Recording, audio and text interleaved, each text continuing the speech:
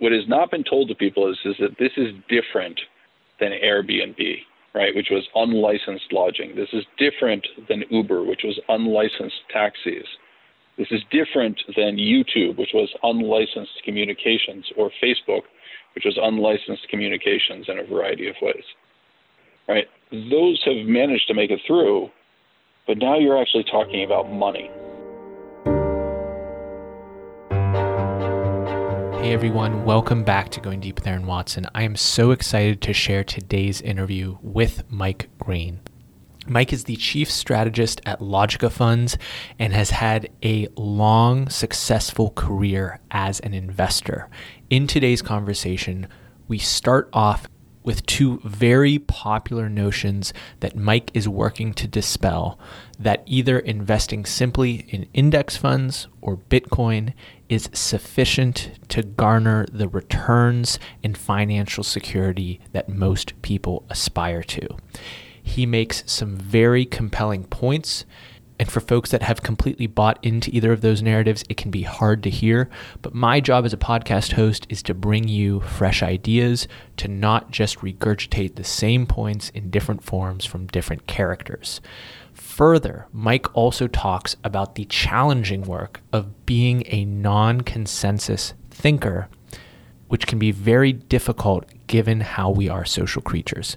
I have learned so much from Mike. He is one of my intellectual idols, and this was a real treat to get to talk with him. I am so excited to share the episode with you. Here is Mike Green.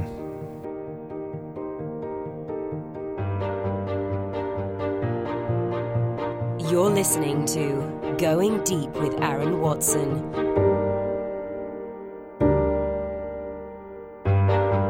Mike, thanks for coming on the podcast, man. I'm excited to be speaking with you.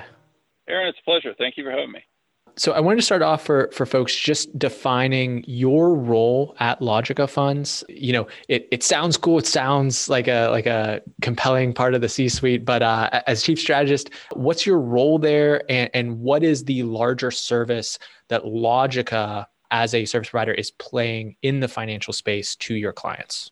Sure. So Logica is a hedge fund, and a hedge fund is effectively a type of investment manager that has a particular limitation in terms of the number of investors that it can have. It falls under a regulation called 501c3 that requires the investors in hedge funds, which tend to be more complicated strategies, to have a certain level of net worth or a certain level of financial experience. It's driven by the regulatory framework. It also limits the number of investors that we can have.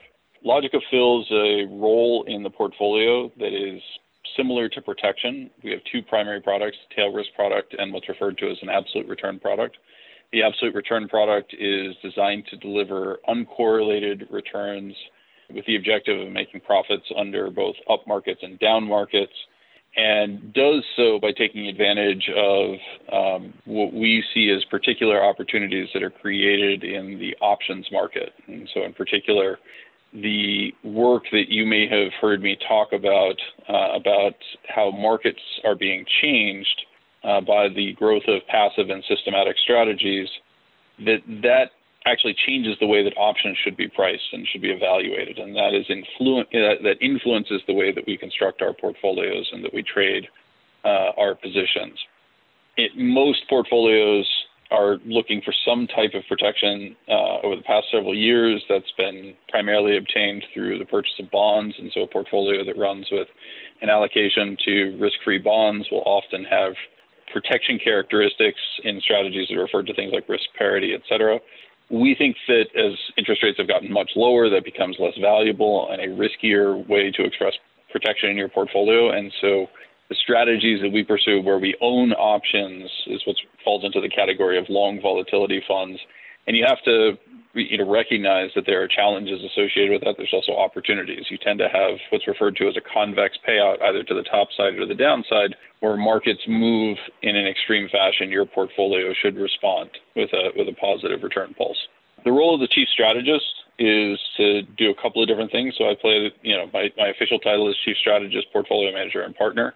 My job is to collaborate with the rest of the team in terms of identifying the opportunity for us to structure our portfolio and to structure our strategies. It's also to represent the firm in terms of thought pieces to give us a leadership role in the industry in terms of helping people understand how markets are behaving or what may be risks that they face in their portfolio, and to represent the firm publicly in situations like this, where I'm being asked to speak as a representative of the firm or to provide some interesting commentary to individuals or corporations, institutions that may ultimately become investors. And so, to use an imperfect analogy, I think about like basketball. And if I go and I play pickup at some park, I'm looking for, someone that can handle the ball, someone that can shoot, someone that can set a screen. But the heightened sophistication of an NBA front office looking for the perfectly complementary, shooting big that, can also run because they have a young point guard with a ton of speed is very similar to how these large institutions, when they think about their capital allocations, basically what you're articulating is, we're going to put some of our money into, say, bonds, and we're going to try to find the best manager associated with the ownership of bonds to handle that portion of our portfolio. But in order to complement that, whether that's exposure to equities or derivatives or cryptocurrencies or wherever our kind of macro framework of the portfolio, the same way a GM would have a framework of the type of team that they want to build, you're basically saying as Logica, if you maybe kind of buy a couple of these assumptions, or you have this gap as a job that is to be done, which is associated with what you just explained, we can kind of fill that role within the context of your larger portfolio. And you are playing with these large institutions. So it really is the kind of NBA, prime time level type of investor. I think you're flattering us to a certain extent, but yes, I think that's correct. What you're describing is the role of the capital allocator. So when you are a large institution, an endowment or a pension plan or a corporate treasury, you're looking for investors that can help you fill certain slots in your portfolio, very similar to a point guard or a big man, et cetera. I fall into the big man category. Larger than ideal and also large. But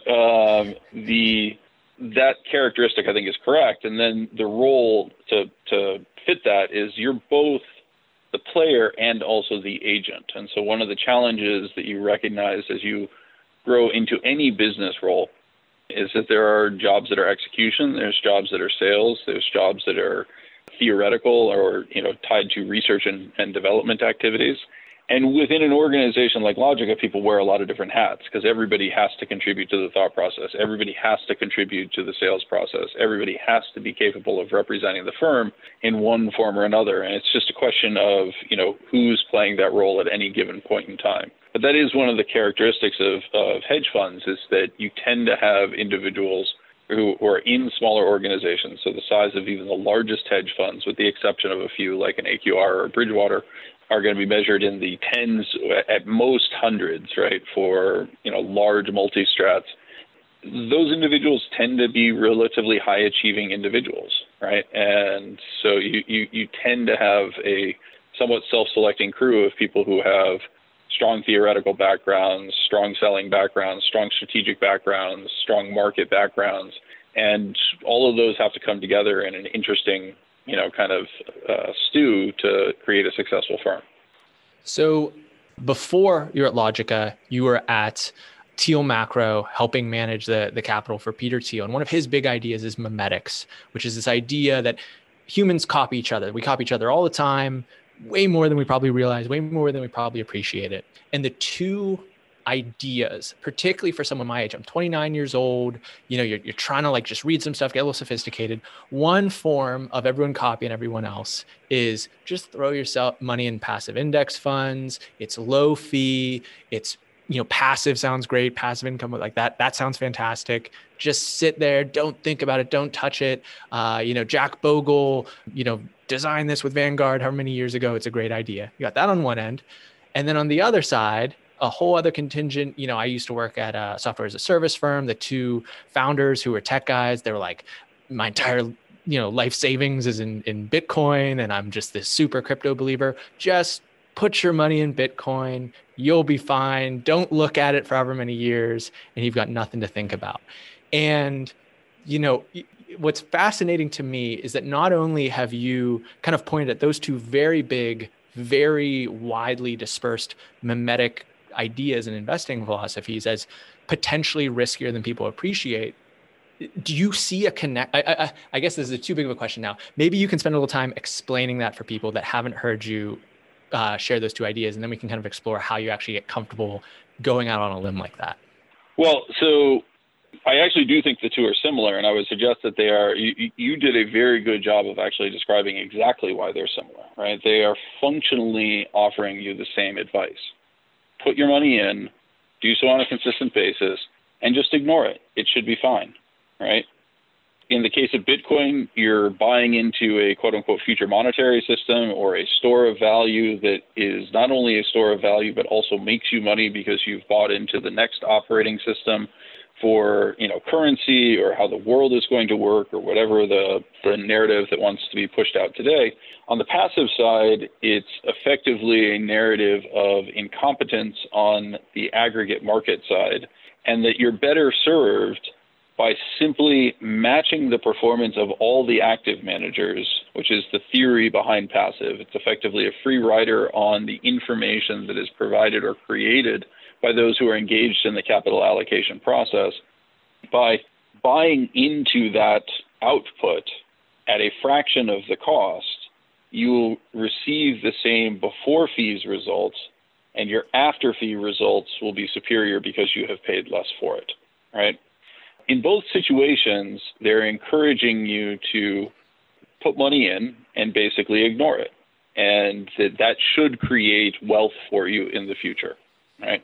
The challenge with that is twofold. One is the idea that wealth is supposed to accumulate without effort at scale can't possibly work, right? We know that. If we were to all just decide that we would do the exact same thing as everybody else with our money and that nobody was actually paying any attention to it, that's not a prescription for societal wealth to be created.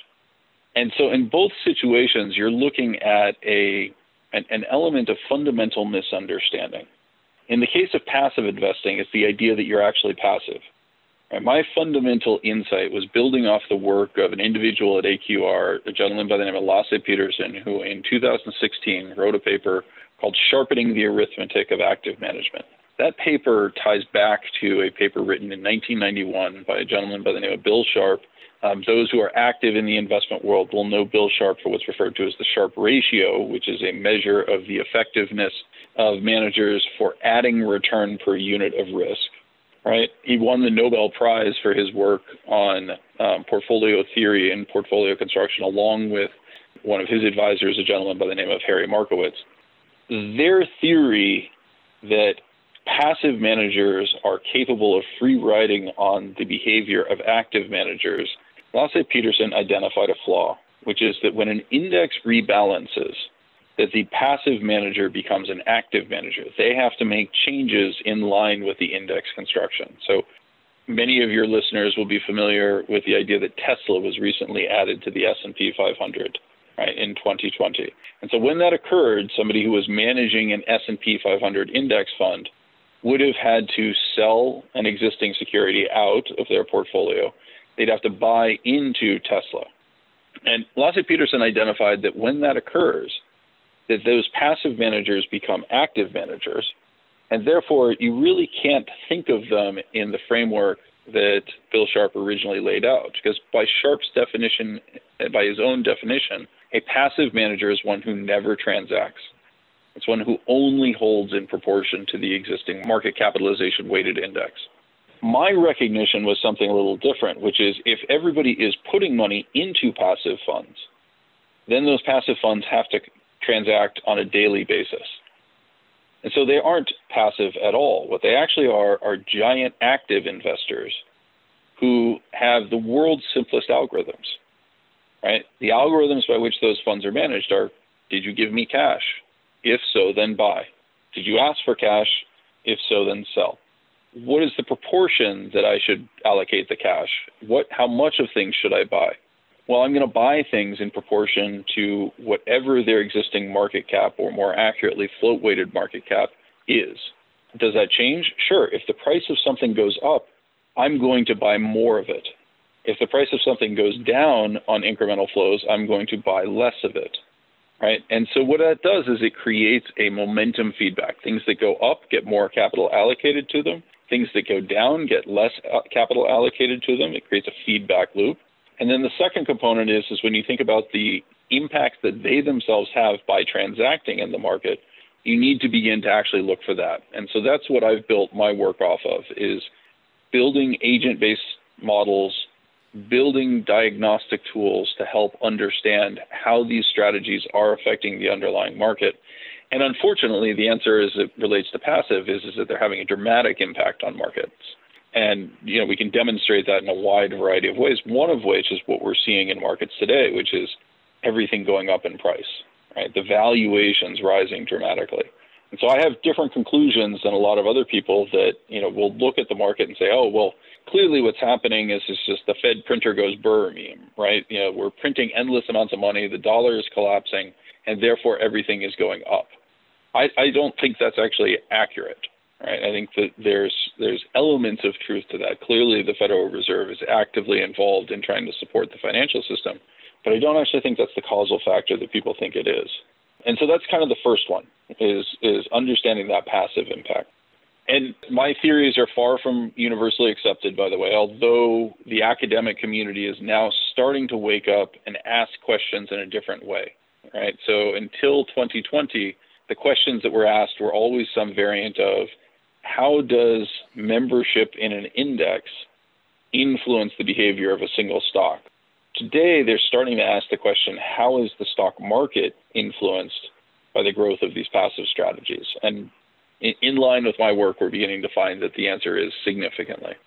So to that end, the exact notion that you just said, people are kind of coming around to it, but there's plenty of people that disagree. There's plenty of people, and they're probably throwing even more spears when it comes to Bitcoin. We can get there. But, in a past interview, we spoke with Andy Ratcliffe, a venture investor, and he talks about this 2x2 matrix of, it can be right or wrong, but then consensus, non-consensus. And really, the essence of any good investment is you have to be right, but it's really about being able to land in that non-consensus bucket so that you are effectively ahead of that curve. So whatever narrative it is, you can be at the back end of the narrative, the last one to receive it, and you follow along, and then you're the person caught holding the bag, as we saw evidenced with the GameStop saga. The people that rushed in when it was, in the high 300-400s were the people that really got creamed. So the essence of kind of, I'm really just trying to grab onto that for a second, is the bet that you're placing, or the sale that you might make to the institutional investor that backs this strategy, is saying, we have this fundamentally non-consensus view. We have a lot of evidence to support the idea because of the studies that we've done and what have you, to indicate that it's right. And so therefore, the way that we might convince you to allocate capital to us versus some other player is through the convincing pitch of that notion. Is that accurate? Yeah, I think that's right. And, that's going to be true in any situation. I think that 2x2 matrix is actually quite useful to think about. You need to establish truth, right? And you need to establish, are you going to have other people begin to believe it, right? And so, as you point out, you can be right and you can be the last person to realize it, and that can be a bad outcome, right? You can be right, the very first person to realize it, and be an ineffective salesperson or an ineffective storyteller to help people understand what's going on, and fail to attract people to your point of view. And that also can prove to be fatal, right? That's, there's a classic expression in markets, early is wrong. And so you have to be very thoughtful of that. One of the things that's interesting about the passive dynamic is that it creates the immediate reaction that people tend to have when you explain to them the impact of passive, and that it creates an increase in prices. Most people initially will respond to that and say, okay, so it creates a bubble. When's the bubble going to crash? And the hard part for people is to understand, kind of the James Joyce, the sign of genius is the ability to hold two opposing ideas, right? You're both going to crash and you're going to explode higher. We're nowhere close to the full impact of passive investing as it's currently set up. And so perversely, this actually creates a lot of the behavior that we're seeing, where prices of securities are rising in an increasingly rapid fashion, despite the fact that valuations are extreme. And that's a very hard thing for people to accept, because anyone who's been in markets has been taught over the years that the price that you pay for something, if you pay a higher price, that should lower your returns, not raise your returns, right? We've seen the opposite. We've seen this happen over and over again. And again, it directly feeds back to who is the marginal investor. So if the marginal investor is someone who says, hey, the price of this has gone up, therefore I should buy more of it, perversely, that's going to drive returns in a momentum direction, right? It's going to reinforce a momentum factor.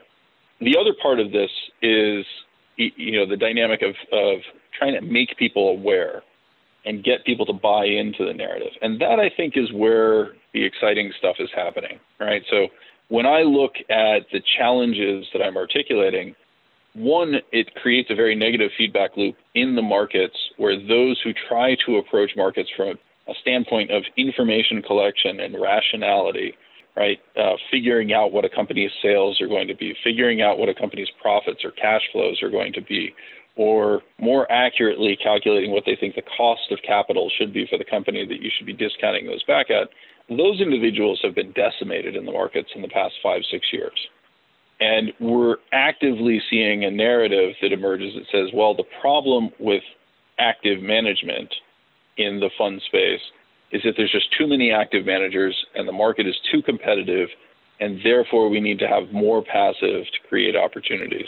My work suggests actually the exact opposite. The greater the passive share, the worse the performance of the active manager community, because we're actually changing the structure of the market. And perversely, things like the Sharpe ratio increasingly lead you in the wrong direction. Now, for us, that creates all sorts of opportunities, because the same thing suggests that options are mispriced. The same thing suggests that there are ways for us to take advantage of that. But, we're still very early in this process, and there's a lot of assumptions that have been made in markets that are now embedded into the regulatory structure that are going to be very difficult to turn around. And I think that, it's both terrifying and it's exciting, because it suggests that these dynamics are going to persist and the opportunities will exist for an extended period of time. So let's move it to Bitcoin too now, because that's another, particularly for people in my age range that see themselves as a kind of digitally native, like it just checks these boxes. For me, that I have this memory of, Jack Dorsey of Twitter and Square basically saying, well, it just kind of makes sense that there would be a form of currency that was native to the internet. And you're like, damn, he seems to be a pretty prolific, successful dude. And that kind of seems pretty matter of fact, particularly for someone of my age demo. So that's another one that you've got a non-consensus view on. Well, so I think it boils down to a core misunderstanding, right? So in the same way that passive is not passive, money doesn't exist in a natively digital space, right? Money is actually a construction of government, and by government, I mean a social setting, right? There are strong governments, there are weak governments, but at the end of the day, money is a mechanism that is used for one very particular purpose, which is to cancel out obligations, right? So when you think about what a dollar bill actually says on it, it says this is legal tender for the settlement of debts, public and private. That's actually a really important statement, right? Because it actually tells you what it is at its core. And that's what Bitcoin doesn't have. It is not legal tender for the settlement of debts, public and private. And it's one of the reasons why you have seen it fail as a transaction mechanism. Right? Merchant transactions have fallen on the Bitcoin network. They have not risen over the past 4 years. Since 2017, we actually have seen a decline in the end number of retail transactions occurring with Bitcoin. What it has become is a speculative asset, similar to Beanie Babies or gold or anything else. And I would suggest that fundamental misunderstanding about what money is, right, where people struggle with that dynamic, it doesn't feel good to say that, the legal standing or the dynamics behind a dollar bill and the U.S. dollar as money ultimately rest with a system of violence and enforcement that resides in our court system, in our army, in our military framework, our police forces, et cetera. If you do not pay your debts, you will be thrown out of your apartment. You will have your car repossessed. All of that will be done by agents of the government who have a legal right to do so, and you have a legal right to settle it with green pieces of paper, right? That just does not exist in the Bitcoin space, right? And so what I would suggest has happened in the Bitcoin space is that you have had a number of individuals who have bought into this idea. Yeah, it just makes sense, right? Doesn't it make sense that it would evolve this way? And it's not the way the system works. It's the same thing as passive, being quote unquote passive. It's not, right? What you're actually building is you're building a system that is in opposition to the U.S. government. And the points that I'm trying to make to people is while we may object to the U.S. government and we may think that the U.S. government is hypocritical, we may not like all of the actions of the U.S. government. And this is certainly true for U.S. citizens, and it's probably even more true for those who are not U.S. citizens, right? Younger generation, I think in particular, feels robbed, and rightly so, by some of the policy choices that have been made by the U.S. government. So I understand the frustration, but it's not true that the world would be a better place if the U.S. did not fill the role it currently fills, right? The lack of the U.S. dollar, the lack of the U.S. government to protect property rights, the lack of the U.S. government to be able to protect its citizens on the global stage, and broadly speaking, to maintain a global peace, the Pax Americana, right? While it's far from perfect, is better than a system of competing warlords. And that's, effectively what those who are trying to break this down are increasingly advocating for. You're seeing a lot of people who at their core are functionally anarcho-capitalists.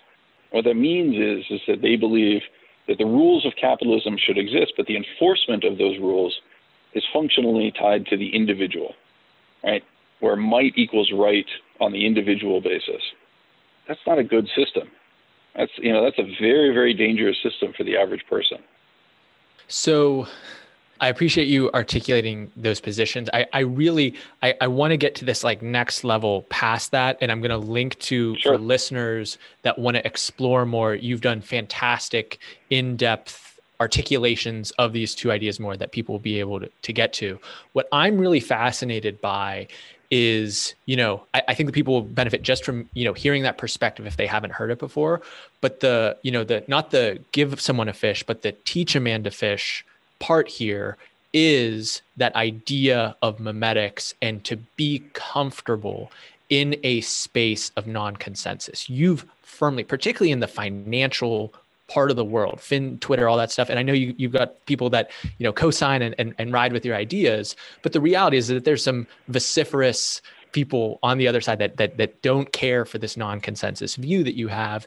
And it's very uncomfortable. We're social creatures. If you buy the memetic theory framework of Girard, it's deeply, deeply uncomfortable to, be ostracized from the tribe and to be in that type of, crosshairs. So can you talk about the meta pattern that allows you to occupy that space with consistency in the work that you do?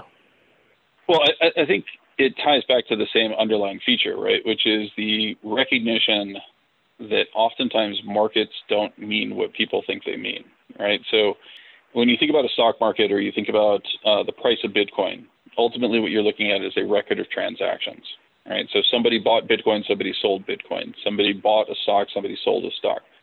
My focus in my career has been on understanding why.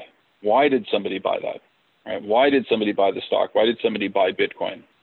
And when you do that, what you discover is that oftentimes transactions are not a function of a deeply reasoned and philosophical or thoughtful approach to, I think this is the right price for this particular security, right? In the case of a stock, buying and selling activity can happen on an individual stock, not because it's being considered in an absolute sense, but because it's being considered in a relative sense. I don't have anything against Coca-Cola. I just think Pepsi is a better buy right now. Therefore, I'm going to sell my Coca-Cola and I'm going to buy my Pepsi. And so I'm making two separate choices there. And the price of Coca-Cola may or may not be too high in absolute terms, but in my judgment as an individual investor, on a relative basis, it's too expensive relative to Pepsi. Likewise, an individual could need to buy a house, and therefore they're selling their mutual funds, and that's leading to the mutual fund manager making a redemption, experiencing a redemption and being forced to sell not because of anything that has to do with any of his securities, but because of what's happening in the life of one of his investors. And so the minute you start to understand that, you begin to understand that nothing is quite as simple as people think, right? So when the Bitcoin proponents say, well, the price goes up, right? Price just goes up. They're viewing that as validation. Same thing is true for Tesla.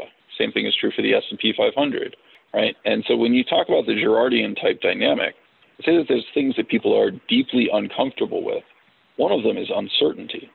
And so when people are uncomfortable with uncertainty, they seek out narratives that give them certainty. Bitcoin must be true because the price goes higher. Therefore, I believe those who are Bitcoin proponents. Likewise, the economy is linked to the stock market. The stock market is the discounted future cash flows associated with the components that are in the economy. Therefore, a higher stock market price must mean that the economy is going to do well in the future. If you recognize that that's untrue, that those are individuals seeking security in a narrative, right? I know you've met with Ben Hunt and discussed some of these dynamics with him. If you understand that truth doesn't have to exist, right? That there's always going to be uncertainty, then you grow more comfortable with a non-consensus view because you're able to say, no, well, that's an explanation. It doesn't have to be the explanation. And so my objective is to actually just find out what I think is the most likely explanation that can be, for the most part, explained by the structural features that force people to do something. And so in the passive space, again, to go back to that example, figuring out the rules by which passive managers operate, that's very simple. If you give me cash, then buy. If you ask for cash, then sell. It doesn't feel like a breakthrough once you've made it, but it's really hard to get to that point. So you led me perfectly into the question that I was most excited to ask you, Mike, which is I took very easily to your no index fund or anti-index fund view because I've never spent any time or my money investing in index funds. Conversely, I was frankly just insanely lucky because of a specific friend to get early into a cryptocurrency investment. And it was so successful that it was actually enough for me to sell and pay off my student loans, which is the reason that, candidly, I was able to, buy my first piece of real estate, start a business, have a degree of financial security or independence that is just not granted to a lot of the peers in my generation. And so it's been a lot more kicking, pulling, dragging, screaming to maybe not completely accept, but like to appreciate your view as it pertains to the crypto, because that's been, the thing that gave me comfort in the storm, that made me feel good in all this complexity that we're drowning in. And so having, maybe this isn't the right word, but blown up these two icons to which, loads of people are worshiping, what advice can you give when most of the listeners and most of the people, the humans out there, are not accredited investors? They don't have the privilege of these, copious amounts of funds and the ability to diversify between some of the best, money managers and allocators in the business, and are just trying to make very simple decisions with maybe the $5,000 per year they can put in their Roth and the 2% that their company matches in the 401k. Like when you and I'm guessing you're not talking to those characters that often in the day-to-day of the hedge fund business, but to those type of characters, what kind of breadcrumbs or advice might you leave? Well, so this is the hardest part of this process, right? Because what you're describing is a situation that, again, I think is improperly framed. So when you talk about security in retirement, which is what you're describing, right? The initial introduction of things like Social Security were designed as a social insurance program. It was designed to help individuals whose life expectancy had risen in a manner that they had not anticipated. And if they effectively exceeded the genetic lottery in life in terms of years of life expectancy, it was not reasonable to expect them to have also succeeded in the lottery and have accumulated enough financial assets to fund that retirement. Right? So that was the core of the observation about financial security. And the way it historically was addressed is that you'd have children and you were relatively nice to those children. You didn't beat them too often. And if you didn't beat them too often, then they would probably feed you, at least the leftover crusts and gruel so that you would be able to survive into your old age. And again, that was much less of a problem because of, an increase in communicable diseases and accidents and everything else that would have happened. We replaced that world with a social safety net, first from the government in the form of Social Security, and then because of competition with the government in the form of defined benefit plans, et cetera, that were introduced in the 1940s in extraordinarily tight labor markets. And in the 1970s, as the supply of individuals began to outstrip the capacity to provide that safety net, we changed the structure so that it increasingly was pushed onto the individual to be responsible.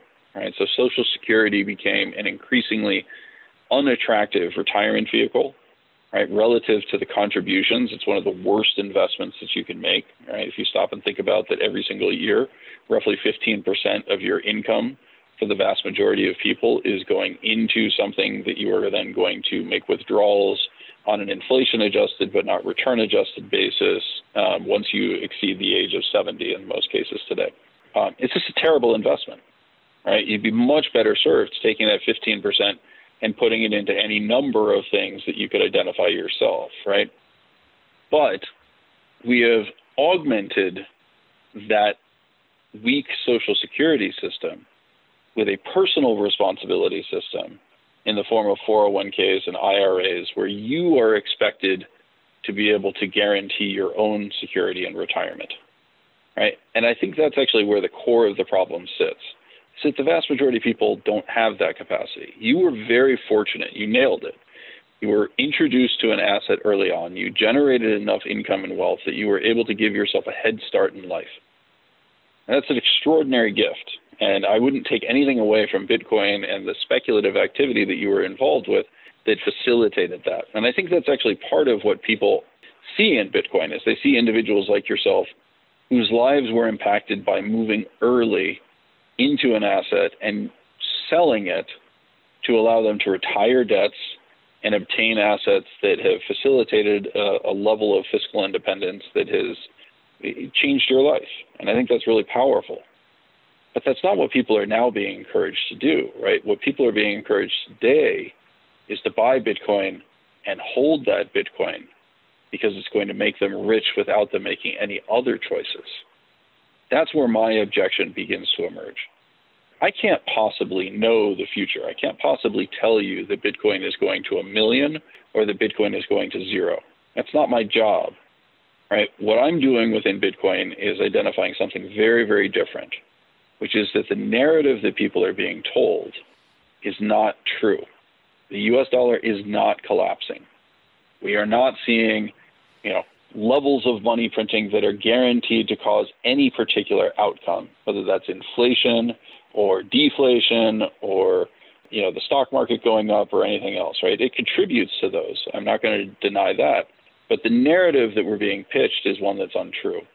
The narrative that Bitcoin is a truly decentralized system that can't be stopped, that is not true, right? The nature of the system is increasingly centralized. We're being told that the energy consumption doesn't matter because it's being produced off of waste energy. Again, these are not true statements. And it's very uncomfortable, to your point. Like, what makes you deeply uncomfortable to be with in interactions, and it makes me uncomfortable, right, in interactions, is to look people in the eye and say, no, that statement you just made is not true. Right? That's a socially unfriendly thing to do. It makes me very angry when people say it to me, right? That was an untrue statement, Mike. If I did it intentionally, if I intended to deceive somebody, I'm going to be very defensive. I'm going to be offended that somebody would feel that way. And I think you see that from the crypto community. I think at the core, most of the people that are involved deeply in the industry know that they're engaged in a variant of fake it till you make it, right? With the hope that they can get this thing large enough that effectively the government views it as too big to fail, right? I don't think that's going to happen here. I think this is what has not been told to people is that this is different than Airbnb, right, which was unlicensed lodging. This is different than Uber, which was unlicensed taxis. This is different than YouTube, which was unlicensed communications, or Facebook, which was unlicensed communications in a variety of ways, right? Those have managed to make it through, but now you're actually talking about money. And the role of money in a government is very, very important, right? It is what actually allows, the government creates the money. Where do you get that dollar from? The only possible place you can get a dollar from is from the government. It may not feel that way, right? You may have gotten it from your boss who paid you who wrote you a paycheck, and you think the money is coming from him or her. Who did she get it from? Right? Well, it was given to her by somebody who got it from a bank, which is a licensed agency of government, or got it from the government in some of their purchasing activity. Right? The government isn't paid for by taxing. The government creates demand for currency via taxation. And so, all of these things just are the way it is presented within the Bitcoin or crypto universe is, hey, this is just like everything else, right? This is, just like all the other technology stuff. It's just totally native and totally normal, and it's the way we should think about it. And it's not. It's just not the same thing. And if you go a step further and you ask yourself, who are the actors and who are actually involved in this, and you dig in and you start saying, is Bitcoin increasingly used for transactions? The answer is no, it is not. Right? Is Bitcoin disproportionately used for money laundering activity, drug activity, paying for various forms of nefarious actions? Yes, it is. Right? It represents the lion's share of the activity.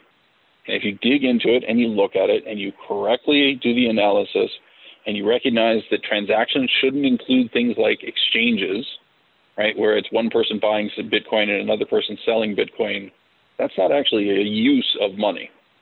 Right? That's just speculative activity. To do the same math on the US dollar, it's not $20 trillion in GDP that you should compare it to, or $20 trillion of monetary supply, right, base money supply. It's $700 to $800 trillion worth of transactions that occur in any given year that actually result in that $20 trillion of economic activity. Right? The Bitcoin universe really only has somewhere in the neighborhood of $400 million a year in actual transaction activity. It's meaningless. It's totally, totally meaningless. It could go away tomorrow, and the only thing that would change is there would be a bunch of really ticked off people who kept their life savings in it. They'd be very mad online. They would be extremely mad online, and I'll be candid with you that my wife is terrified that they'll be convinced that I caused it, right? I mean, that is the scary part, is that, rather than stopping and thinking, wait a second, we've built $1 trillion asset on $400 million worth of transactions, that's absurd, right? It's no different than Tesla stock or, and people may disagree with me on Tesla stock. So, pick something else, GameStop, right? $25 billion worth of market cap on a, company that is losing money, and candidly, nobody is ever going to use, GameStop is not going to become a central part of any economy going forward. So it's a very similar setup, and it's just made worse to continue down that path by the fact that the players that are increasingly involved is China, Russia, Iran, Kazakhstan, et cetera, countries that are using Bitcoin to evade U.S. sanctions and effectively, drive a narrative that is against the interests of the United States itself. Mike, this has been heavy. This has been a lot. I really appreciate you walking us through all this stuff, because it is not a perspective that is easily gleaned from most of the sources of media and education. I prepped you before the interview with the kind of standard last two questions that we always do. I actually have two before that. The first, a little bit of a different vibe. Would you pitch keto as an effective diet to folks out there looking to try potentially a different diet? So the quick answer is it works for me, right? It is very clear that consuming carbohydrates in large quantity is adverse to my health. And so embracing that and understanding that, I've now done it twice.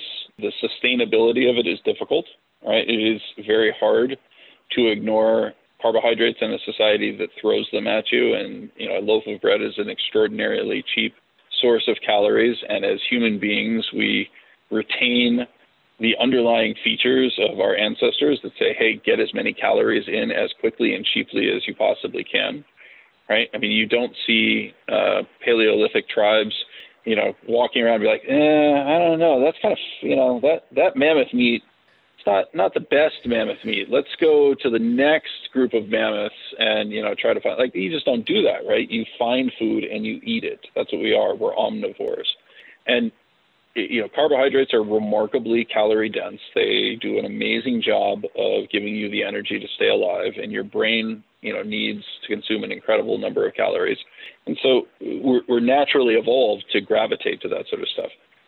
Now we happen to live in a world in which the biggest problem that we have is not how do we, for the developed world, I just want to emphasize this, the biggest problem is not how do I obtain enough calories, but how do I raise the output of my body in terms of exercise or various other activities to dispense with the calories that are available to me or restrict my caloric diet. And keto proves to be an effective way of doing that by isolating particularly towards proteins and to a certain extent toward fats. But at the end of the day, it's all calorie restriction, and your body reacts to, it is very, very easy for people to eat a bag of chips. It is very, very hard for people to consume, a 64-ounce steak. Right? Your body starts to shut down and says, please stop long before you make it through, 2 giant steaks or whatever the equivalent calorie component would be.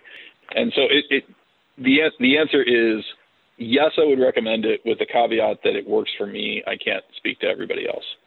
I've done it, and I found that it helps. I did it with my now fiance and my mom to kick off a year, and the little bit of commiseration while you're going through it and staring longingly at the box of pasta in the cabinet is definitely a helpful part of it.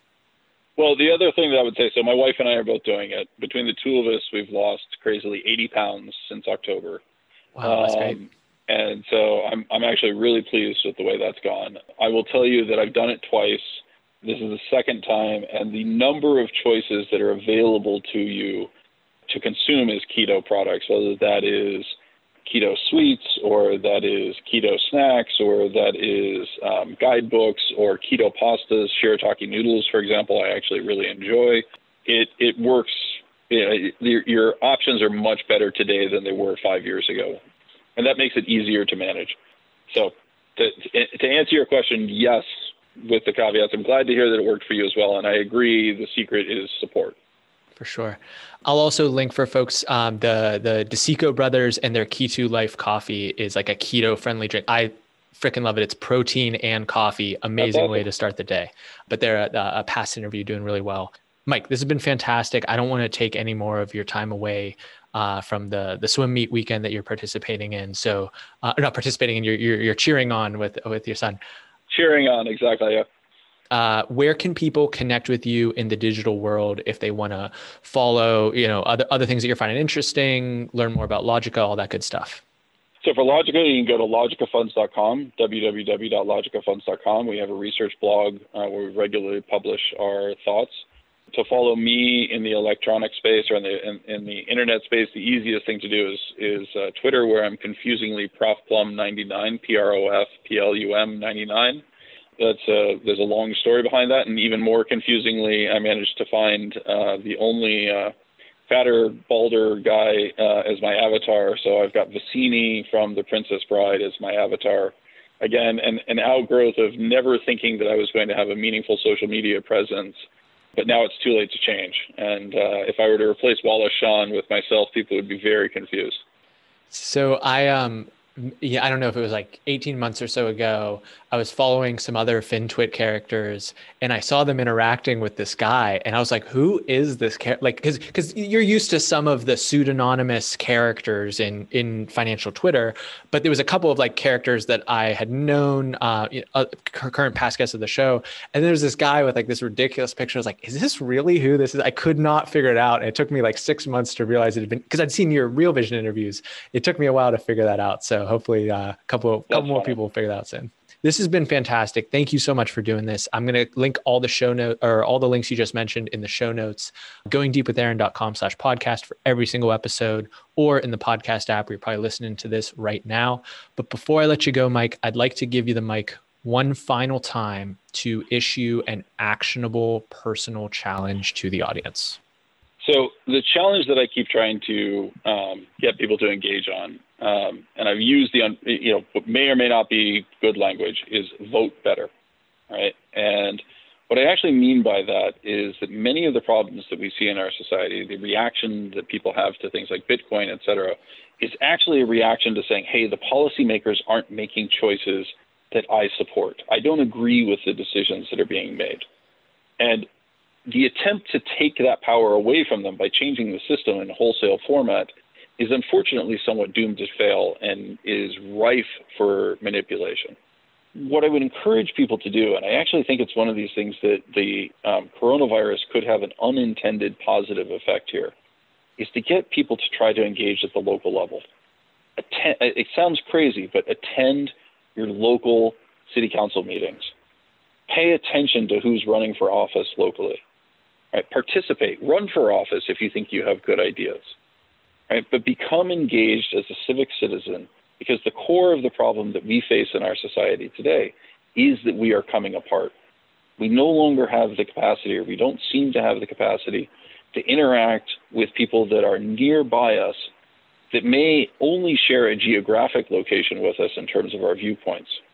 And so that is what I really, truly believe is going to be the critical dynamic, is seeing the young people like yourself who are brilliant, successful, have the future ahead of them, haven't had their children yet, and aren't looking at it from the lens of somebody who's saying, boy, I really need to actually try to make sure that I'm securing a future for my children, right? Look at it and somewhat dispassionately pretend that you're, James Madison, and saying, how do I build this future society? What do I actually want the restrictions on government action to be? And start with your local community. And you'd be surprised how enjoyable that process can be.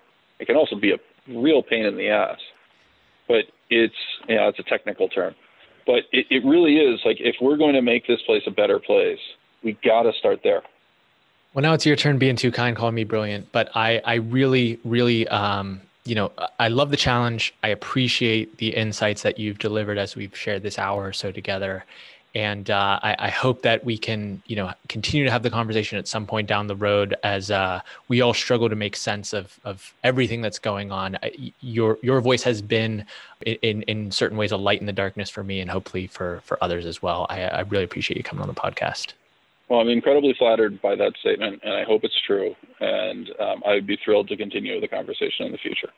Thank you for having me as a guest.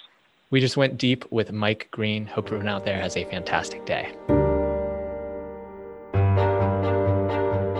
Hey, thank you so much for listening to the end of my conversation with Mike. If you found this conversation mind expanding, then I would recommend that you also check out our past conversation with Ben Hunt. Ben also has a background running a portfolio as a hedge fund, but does a similar job of talking about our society writ large, the forces that are acting upon us, and some of the narratives that we should not be digesting easily. I'll link that in the show notes, and I hope that you will hit subscribe because we've got many more great interviews coming soon. Thanks for listening. Connect with Aaron on Twitter and Instagram at AaronWatson59.